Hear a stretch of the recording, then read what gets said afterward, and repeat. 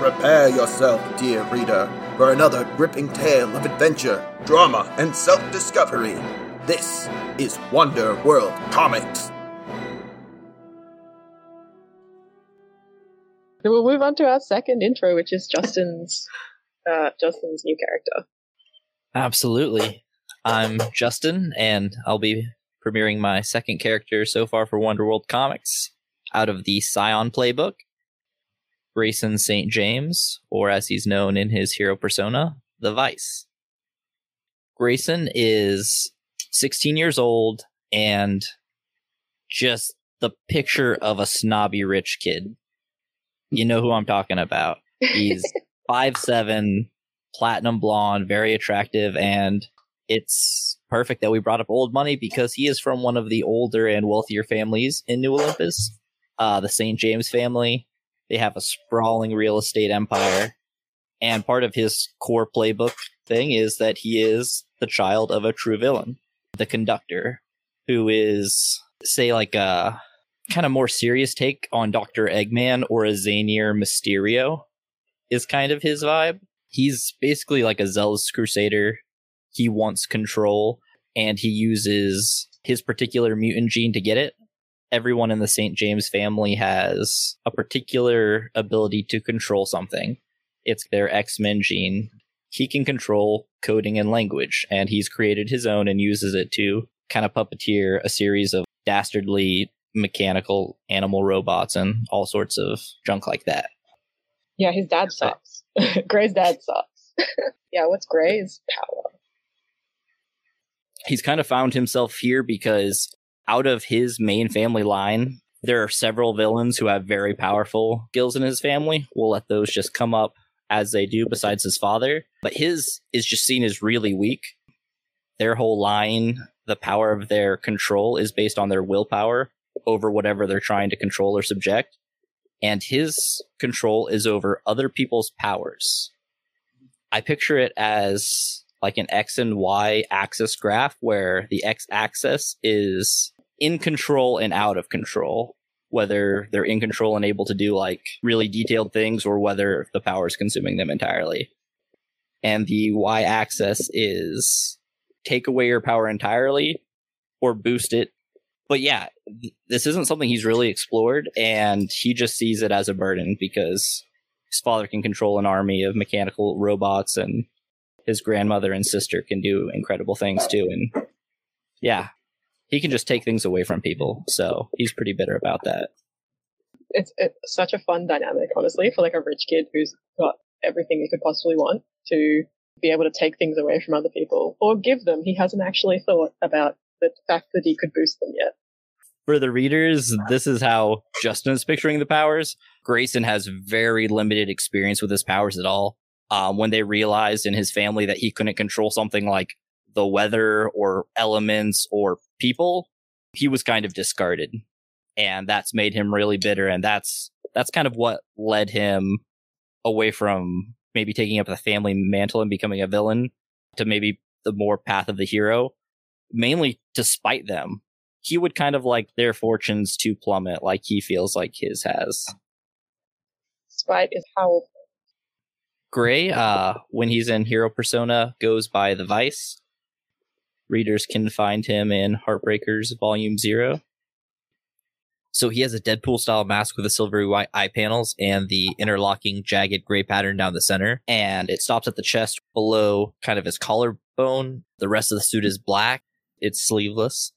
Black Falcon has, in his rudimentary style, just grafted some guards on his like chest, abs, thighs, shins. Gray metallic plates. They were put on after the whole incident in Volume 0. Black Falcon has given him these upgrades to kind of try to keep him safe. Besides that, he has a pair of brass knuckles that show through the boxing tape on his wrist and knuckles that more artistically go up his forearm.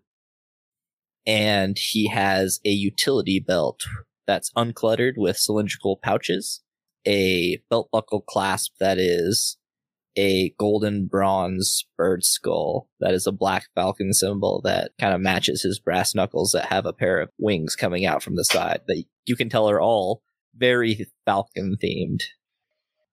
These boys and their birds. He fights with mainly a pair of brass knuckles, and he's kind of a knockoff Bat Kid.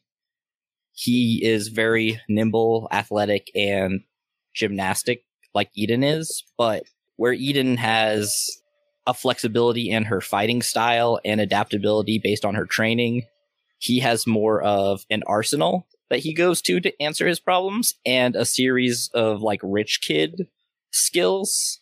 Like he's an equestrian, he knows how to use a bow and arrow. Think of any sport that only like a rich kid could afford. He's like really great at it. I don't think it'll ever come up, but he's an excellent skier. It might come up. If maybe it comes up at some point. I chose impressive martial prowess. Part of that is, you know, the things he's learned from his privilege, but he's also the new protege for Black Falcon. I think Michael describes him as a grittier, realistic Batman who takes I only have one rule very seriously. Basically, the idea is Bruce Wayne comes off very well adjusted as a rich kid who lost his parents, and Black Falcon is not. His only thing that he wants is to take out bad people, and he doesn't care how he does it. Whether he harms or maims them, his only thing is he doesn't kill, not out of moral superiority, but basically because he thinks criminals deserve to live as awful a life as possible. And yeah, Grayson has gone from his villain parents into the warm and loving embrace of another kind of unhinged person. I think you covered most stuff. I was going to say, does he have any relationships? Yeah. One of the things I missed was Mariel. She's the Alfred of the St. James family. She is the one who told him about his father's true nature. She is an elderly British lady, old friends of Bernadette Melnatz. They were spies together during the Cold War, but that's for another time. That's awesome. And she's raised him, essentially. She was the parental figure in his life, and she's the one who taught him most the equestrian, the archery, and the different skills he has. She is an absolutely badass old broad, and I think she's the one who gave him the in with Black Falcon. We don't know exactly why or their link yet. And yeah, Black Falcon's the one outside of the team who helps me along my chosen path. And I care about the team, the Heartbreakers specifically, because they're strong and they have powers. And I need powers to do things because I don't have them. It's a very selfish relationship. Black Falcon found him, you know, beat up and bloody the first time he ran into someone with real powers that he couldn't deal with. And yeah, so he wants people nearby because he knows he can't handle it on his own. And he doesn't like the people nearby because he can't handle things on his own. Even though he keeps his secret identity very secret, Lilith, she's the only one who understands what Vice is going through. I told them which part of me I wish was more like my parent, which was I wish I actually had something strong I could control, something powerful. I wanted an ability that made me better. And my parent once fought and absolutely thrashed the Electric Kid. I've got to find a way to make it up to them. I think if everyone whose parent once fought and thrashed the Electric Kid had to find a way to make it up to them, like Steve is in for like a lot of a lot of making it up to. Yeah. So, was there anything else that you wanted to tell us about Vice or Grey? Or... His respect mechanic. Oh yeah, that's right. Is you're trying to like earn the respect because you don't want to be tarnished by this villainous name that your family has given you. So I write down at least 2 other characters whose respect I need to earn, and there's 6 slots total, and there's a really cool mechanic into it that we'll go into later. But when our first came together, the Mantis showed up. He is my father, the conductor's greatest enemy. They're both techie hero villains on opposite sides who are always clashing, and he'd created a device that could track my father's specific signature that's given off by our family's mutant gene, and he followed it to me and basically told me I was a piece of shit. Didn't do much else than that, but yeah, he kind of condemned us, and he is now someone whose respect I kind of crave and want after, you know, a negative encounter with one of the Vindicators. And your parent's greatest victim, I think I'm going to go with the citizens of New Olympus, specifically probably the burbs in the lower income areas, because he is out of his villain persona as the conductor. He's Redmond St. James, and he is just a ruthless real estate tycoon who is jacked up prices, and especially in the Pacific Northwest where housing is already hard to come by, and a refugee crisis with humanoid cephalopods coming out of the ocean, he is not making anything better. So I think definitely the citizens of New Olympus are his greatest victim. Yeah, that makes sense. It's a bad dude. Sweet. I can't wait for the respect mechanic. I think it's going to be so interesting with Grey being who he is, and so, like, bitter, and, like, craving the respect of people who, you know, might be a little bit below him, you know. I mean, they put big names on here. One of the names already written down is Archon, Patriarch of the Soul System, because I think he is probably the greatest hero of New Olympus. Good luck, Grey. Kyra and Sawyer, did you have any questions or comments or things for Justin about this new character? I think just a fun observation. Grey is going to be towering over the rest of this party at a whopping 5'7". It's true. Yeah, he is the resplendent sun that we shall be looking up towards. It's so funny because his height is mainly because it seems roughly Bat-Kid height, but also he's just so much short. He's halfway in between Steve and Ryan. That's why I picked it. So yeah, Ryan's not around to tower over him and make him cower like usual. Yet. This is I'm mostly excited for this to go out because your character has power negation as one of his superhero powers, and then the absolute last move that Gustav took when we played was power negation as well, except that was flavored as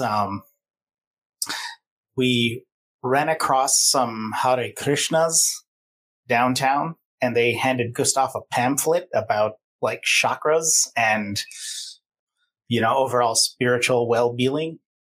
And Gustav reading this 4-page pamphlet and essentially just flailing at people. It just so happened to hit him in weird little pressure point areas, and whether or not he actually deactivates the superpowers of other beings, or if they just get so weirded out by this little dude just kind of like pushing on them that they're doing. I'm really kind of excited to see that in action. Yeah, I can't wait for Vice to be like, yeah, I can, you know, shut off people's powers. And then for Gustav to be like, oh yeah, me too.